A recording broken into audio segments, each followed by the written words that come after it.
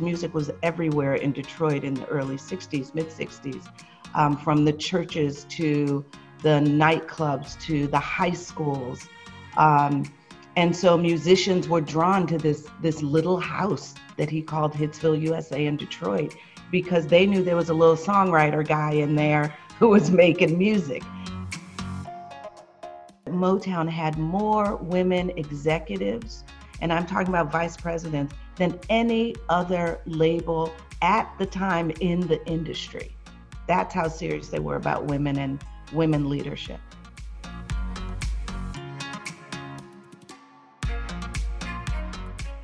Hello, everyone. Welcome to Powering Up, our cross-generational, cross-cultural conversation about leadership, power, gender, and social justice. I'm Ann Doyle. And I'm Dana Harvey. I'm so excited to have our guest today, Robin Terry, the CEO of the Motown Museum.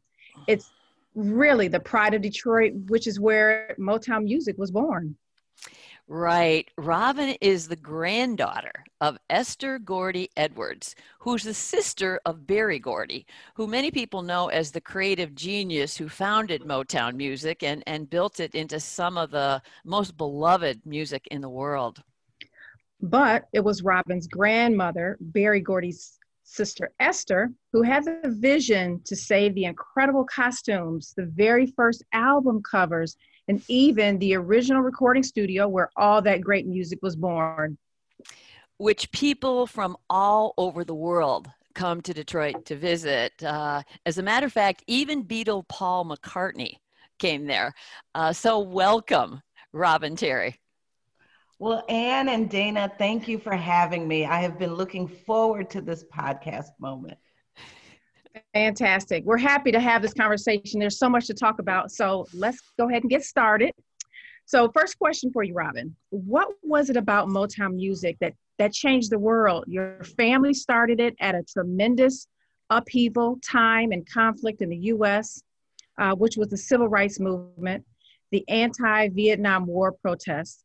But it was also very joyful music that became the soundtrack of the 1960s. So Dana, that's a great question. It's a big question. And I think we have to start with, what made Motown such a standout record label to begin with. And if we go back to, 1959, my great uncle, Berry Gordy, was just an aspiring songwriter who, through our family savings club, was able to put the capital together to, purchase the Hitsville, USA house, which is a little home in Detroit in the neighborhood, which ultimately became the headquarters of Motown. But he transformed an old photography studio in the back into his recording studio. And that became the foundation for what would be Motown, the headquarters for that. Once he had that little space, then of course you had all of this amazing but raw singing talent that was drawn to that little house. You had musicians, music was everywhere in Detroit in the early 60s, mid 60s, from the churches to the nightclubs to the high schools. And so musicians were drawn to this little house that he called Hitsville, USA in Detroit, because they knew there was a little songwriter guy in there who was making music. And so the love of music drew people to this little house. And as a result, you ended up with music today that more than 60 years later is still moving people. So back to your question about what made it so special, one of the things is that, as you noted, during that time in the early 60s, mid 60s, the country was going through some of its greatest unrest. There were movements from the civil rights movements, women's rights movement, anti-war movements. And so Motown was existing in the midst of that. And somehow the music that was being made by, the folks at Hitsville, the sound that was emanating out of Detroit, was somehow bringing a little bit of peace and a little bit of hope and a little bit of love. Yeah. And in its own powerful way, you know, as music does, begin to break down barriers for people. So I think it's, you know, it is notable and it is celebrated for not only the entrepreneurial excellence and ingenuity of a Berry Gordy, but the fact that the music really connected with people all over the world. You know, you mentioned in terms of how it started, you mentioned the what you called the Family Savings Club.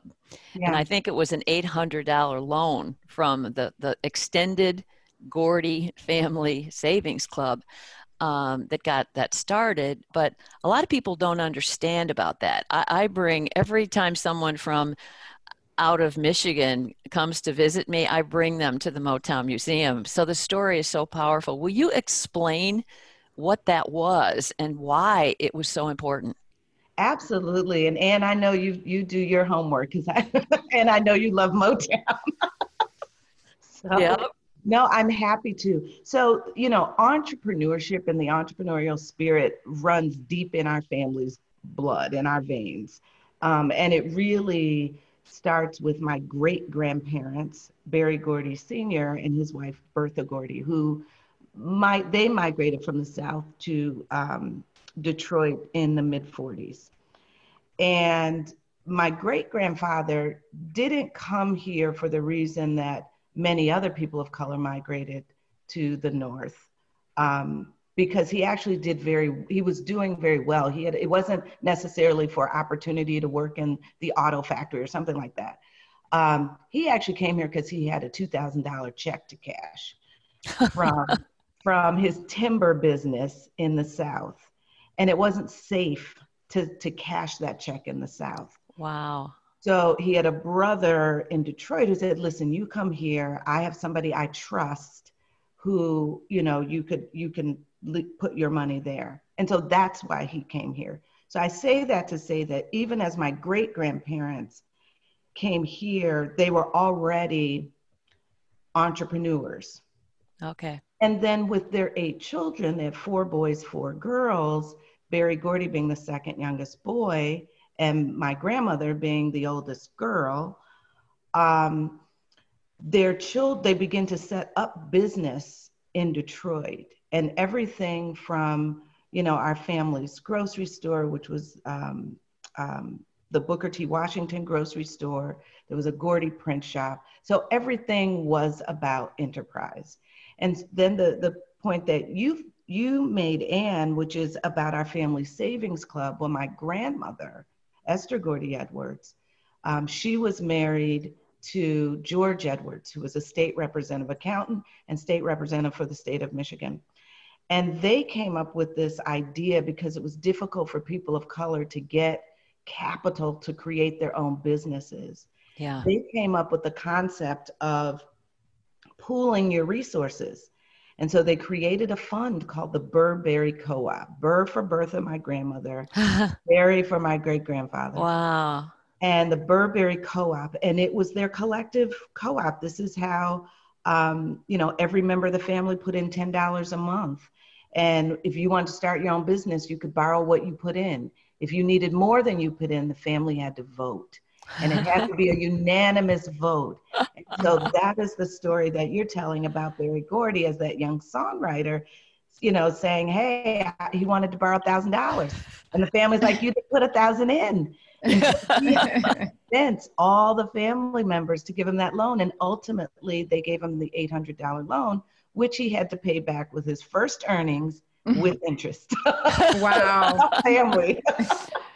Wow. That's amazing and really important part of the story. Yeah. Absolutely.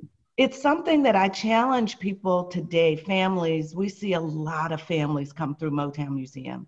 And I always say to them, you know, just think of how empowering it would be if each family just pooled capital resources and then invest in yourselves, invest in your own dreams, your own aspirations, your children's aspirations, right? It's you know, it's something that for the Gordys was a natural thing to do.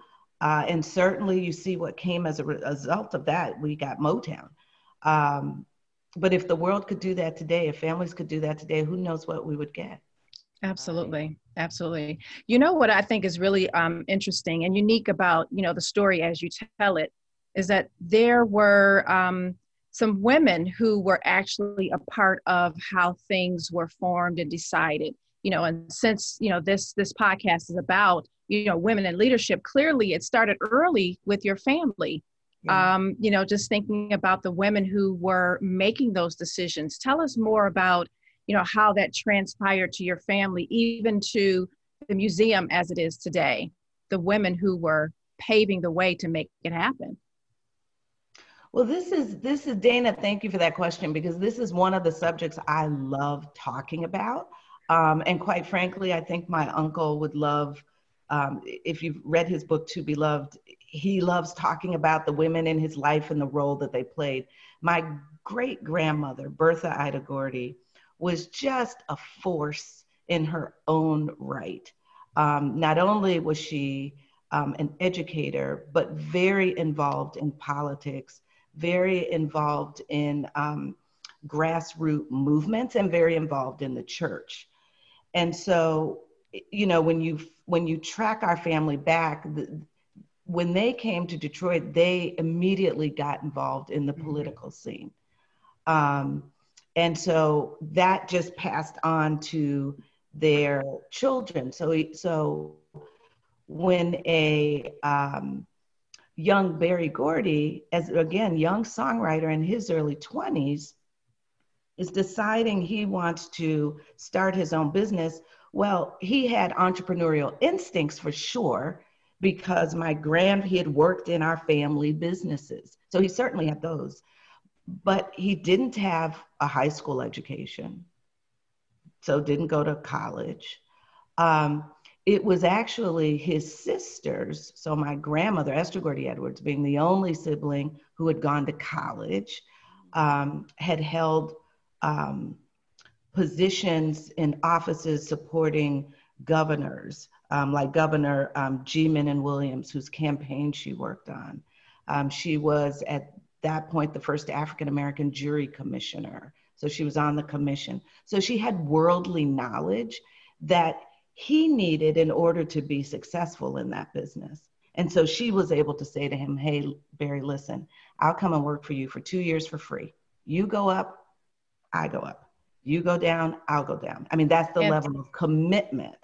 And that's just my grandmother. My Aunt Gwen came out of high school with her own photo concession business in the nightclub. And so she was actually the first sibling to have a record label, and she named it after her sister, Anna Gordy. And so it's called Anna Records. So one sister already had an independent record label. And so she just said to her brother, all right, if that's what you think you want to do, I'll fold my company into your company. So now you already have the foundation you need to go and do Motown or whatever it is you want to do. So there are countless stories like that of women. Another woman that I'll just mention who was outside of the family, because you can go down the list of women in the family. Another woman that I'll mention is like Maxine Powell. Maxine Powell, this is once Motown's up and running. Aunt Gwen was a model. And she was a model in Maxine Powell's finishing school. So Maxine Powell had her own very successful finishing school where she trained models of color and really got the first African-American model on the cover of a national magazine. So successful in her own right. When my Aunt Gwen's company came over to Motown, my uncle said to her, how do you get these people so polished? Like, what are you doing? Well, my aunt was a model, so she knew what to do. She said, listen, if you want to make that part of your business model, you need to get Maxine Powell over here. She is a finishing school. Because I will tell you this, what a lot of people don't know is that Motown grew out of these little houses on West Grand Boulevard, a total of 8 little houses. And essentially, Hitsville was the first one. And as Berry Gordy, as the company would grow, Berry Gordy would just buy the next available house on the block, right? So that's kind of how it grew. the by the time Motown, 1972, when they moved to Los Angeles, they had 450 employees. The average age was 23. So 23 years old. So like this is talent in the rough. These are, executives in the rough. And so when my uncle says to my Aunt Gwen, like, what, how do you get them so polished? And she says, you got to get Maxine. Well, they get Maxine Powell, and she then creates a finishing school within Motown. So it's the only record company with its own finishing school. And they were then responsible for polishing this raw talent. So if it was the Supremes who were in high school, and had to wait a year until they graduated to come to Motown, if it was little Stevie Wonder, 11 years old, Maxine made sure that when they showed up on that stage, they were polished. So she's really another woman that we give a lot of credit to, because when people think of Motown, they don't just think of the great talent, but they think of how polished they were. Glamorous. Absolutely. How Very glamorous. Yeah, I mean, that was it. And so, at the end of the day, my uncle has tremendous respect for women. And so much so that Motown had more women executives, and I'm talking about vice presidents, than any other label at the time in the industry. That's how serious they were about women and women leadership. Powerful. Wow. It's so fantastic to hear this really important history from you, who really, you grew up in what I would call the royal family of Motown music. Would you share some of your maybe memories of your own experiences as a little girl, growing up with all of this that was already a tremendous global empire as you were growing up? Sure. So growing up, I can say that, I have memories. Marvin Gaye married into our family. My Aunt Anna married Marvin Gaye. Okay. And then you had artists like Smokey Robinson, who has just, he is just family, right? He is my great uncle's dearest friend, brother friend on this planet. And you have artists like Diana Ross and even the Jackson Five, who were just around. Mm. And when you're young, you're not looking at them through, starry fan glasses, Right. They're just the adults in your life. Yes, yeah. They're humans, and they're just people. And I cherish those childhood memories.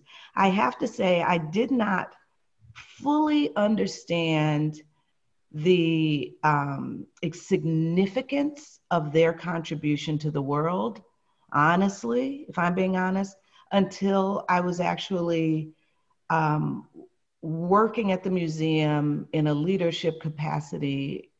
Wow. In the early 2000s. I mean, that's just how big that gap was. And I saw how the world was responding to their contributions. And I just thought, wow. Mm-hmm. I always tell the story of, one of my first days in the museum as the director of the museum, and I was green. And I would always come in early to listen to everybody's voicemails and respond to every email. And I had a voicemail from a 19-year-old gentleman in Japan and like a 21-year-old young lady from Greece. And they were both thanking me for what I was doing at Hitsville to perpetuate this legacy with these artists that mean so much to them. And I remember sitting in my grandmother's big leather chair. Wow. Uh-huh. Feeling like, whoa, the world knows what's happening in this little bitty house. Yeah, right. Oh, well, we want to hear more, because at one point, you grew up in the family business, but you went off on your own to sort of have your own journey and find yourself maybe. And I want to get to that. But also, let's talk about the museum itself, because you've started that, and let's go there in terms of, many people don't even know what it is. Yeah, sure. Now. Yeah. And even though we often, as Detroiters, think when someone is coming to Detroit, what's the first thing that they should do? The museum is one of our number one reasons to come. Yeah. But like you said, we need to make sure that everybody knows that. Yes, I would love for everybody to know that. That would be fantastic. But even the physical place, Hitsville, USA, I mean, tell people what it is. So it is a magical little space, and it's the original home that we talked about that Berry Gordy purchased. He lived in the upstairs, and it became, he transformed that back photography studio into Motown's original recording studio. So you'll hear people talk about, the famous Hitsville, USA house, or the famous Motown Recording Studio A. And I can tell you that people come from all over the world, speak every language, every color. It is literally where, these music icons like Stevie Wonder, Smokey Robinson and the Miracles, Marvin Gaye, the Supremes, the Temptations, the Four Tops, Martha Reeves and the Vandellas. The list goes on and on and on. Lionel Richie was a Commodore at the time. Gladys Knight and the Pips. This is where all of those great artists got their start. When my uncle moved to the headquarters to Los Angeles in '72 to get into the film industry, my grandmother kept that little Hitsville house, and she convinced her brother to sell her that house for $1. Sold the house for $1. She said, we've got to maintain a presence in Detroit. And a couple years later, because so many people were coming because they wanted to see that place and to step into that studio, she decided to make it a museum. And that was in 1985. And then it was designated a historic site in 1987.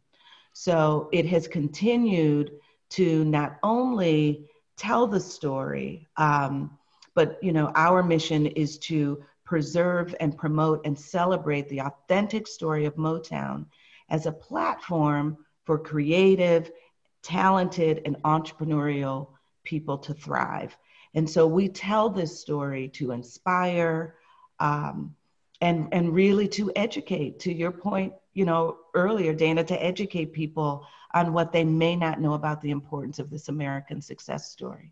How significant was that decision that she made to get that building for $1 and the impact that it is made on, hundreds of thousands of people that have come through that building since then?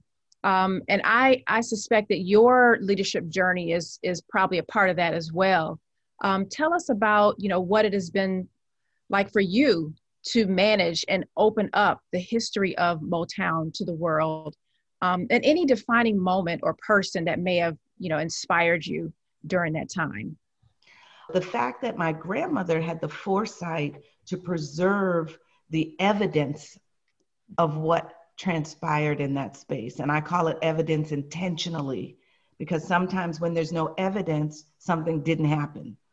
And so the fact that she had the foresight to preserve the birthplace of this musical phenomenon, and this American success story that grew out of an inner city neighborhood in Detroit, to me is the most significant thing. And as you look at all of the celebration that's happened around Motown over the last 60 years, from its 25-year anniversary, its 50-year anniversary, we just celebrated 60 years. Every path leads you back to the birthplace of Motown. And so that's really significant. And for me, I was the grandchild that said I never wanted anything to do with the museum. That was you. There was no way, and because I saw my grandmother's sacrifice, I saw, the level of passion that she had to maintain day in and day out, to fight for that, that vision that she had. And I truly just wanted nothing to do with it. And it's nothing but the grace of God and God's divine intervention that as my grandmother was no longer well enough to be able to carry that torch for herself, I then, that passion was sparked in me. And there was no other option but to carry that torch. And I understand how important it is. So I'm really honored to be able to do it. And, and to take it into its next iteration and build on the vision that my grandmother set forth for us.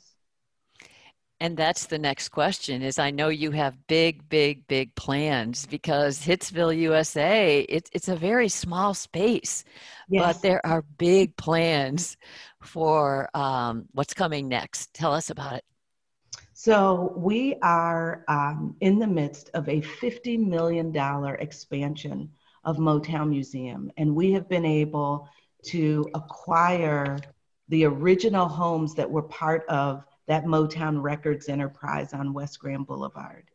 And so we are renovating those homes. We are building a campus that will be almost 50,000 square feet of Motown magic. So not only will our visitors from around the world and throughout the state of Michigan, not only will they be able to step back in time with Hitsville being the crown jewel. That is the reason people come, and we understand that. But they will be able to step back in time, but they'll also be able to step into, a music lover's playground. We want families to make music together, to sing together, to dance together, all while understanding and learning about the story of Motown, the story about entrepreneurship, all of those things that can inspire, the next Diana Ross, the next Stevie Wonder, the next Berry Gordy. In addition to that, the first phase of our expansion will open in 2021, and you will start to hear more about that in the coming months.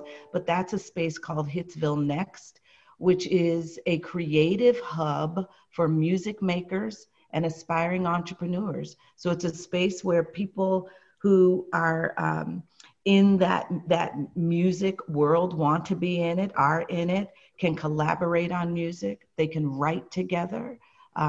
We host master classes, camps, all kind of goodness. It's like the training ground, right? It's where you get your training wheels.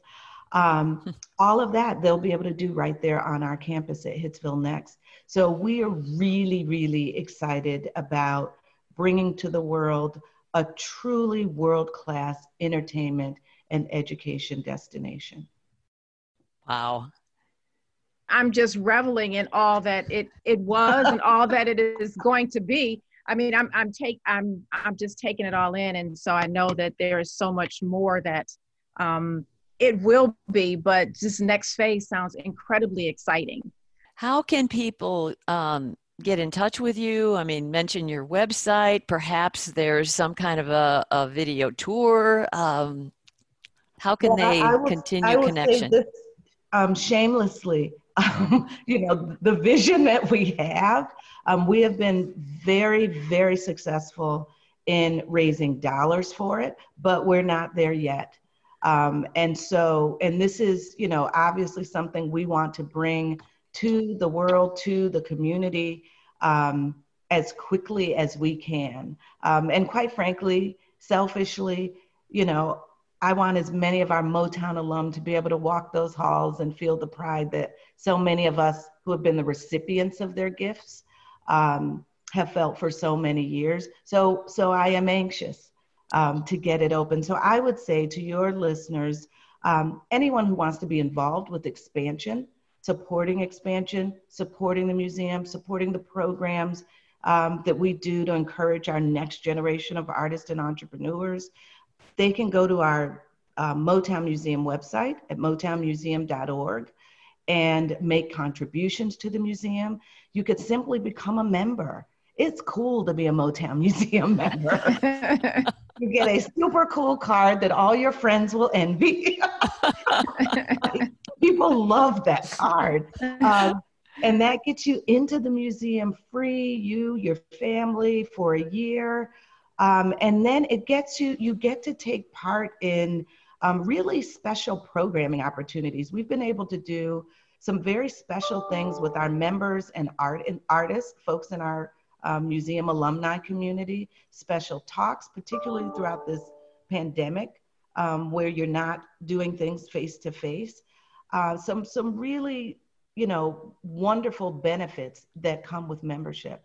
Well, Robin, you and I are part of an international organization of women leaders called the International Women's Forum. And I have attended, I think, 15 of their global conferences all over the world on every continent. And, at the end of these conferences, it's always a big dance party. And, you have women CEOs, heads of state, athletes, religious leaders, all out on the dance floor. And every single time, eventually, Motown music comes on. And the thing I noticed is not only are these women joyfully dancing to Motown from all over the world, they know the lyrics. Yeah. They're singing the songs. And so I just want to thank you, Robin Terry, CEO of the Motown Museum, for what you're doing now and for the incredible gift of music that your family has brought to the world. It's a gift that just keeps right on giving. I want to echo those sentiments. When we travel around the country and around the world and people ask where you're from, and you say Detroit, and the first thing they say is, "Oh, you're from Motown." I mean, that's a sense of pride for all of us. Honestly, it is. So, from me personally, Robin, I appreciate the leadership that you've had over this museum all these years. And the next generation of kids and people being able to witness it and experience it will have a grand place to go thanks to your vision. So we appreciate you.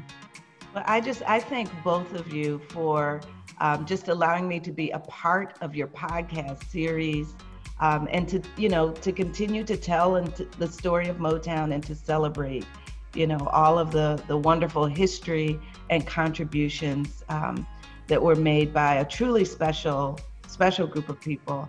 And I can't echo what you're saying enough about, people all over the world connecting to this music. When they connect to the music, they're connecting to Detroit, they're connecting to Michigan.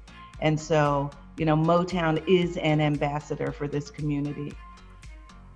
Absolutely. And for anybody who doesn't know it, who's listening, Motown is the Motor City, which is one of the automotive capitals of the world. And Detroit is on the rise. Come visit us and the Motown Museum.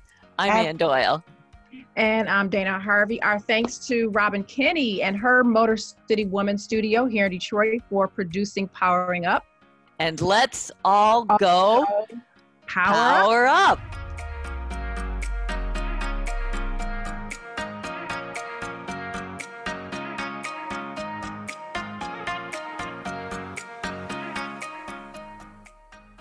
Thanks for joining us at Powering Up. We hope you'll subscribe and share with your network.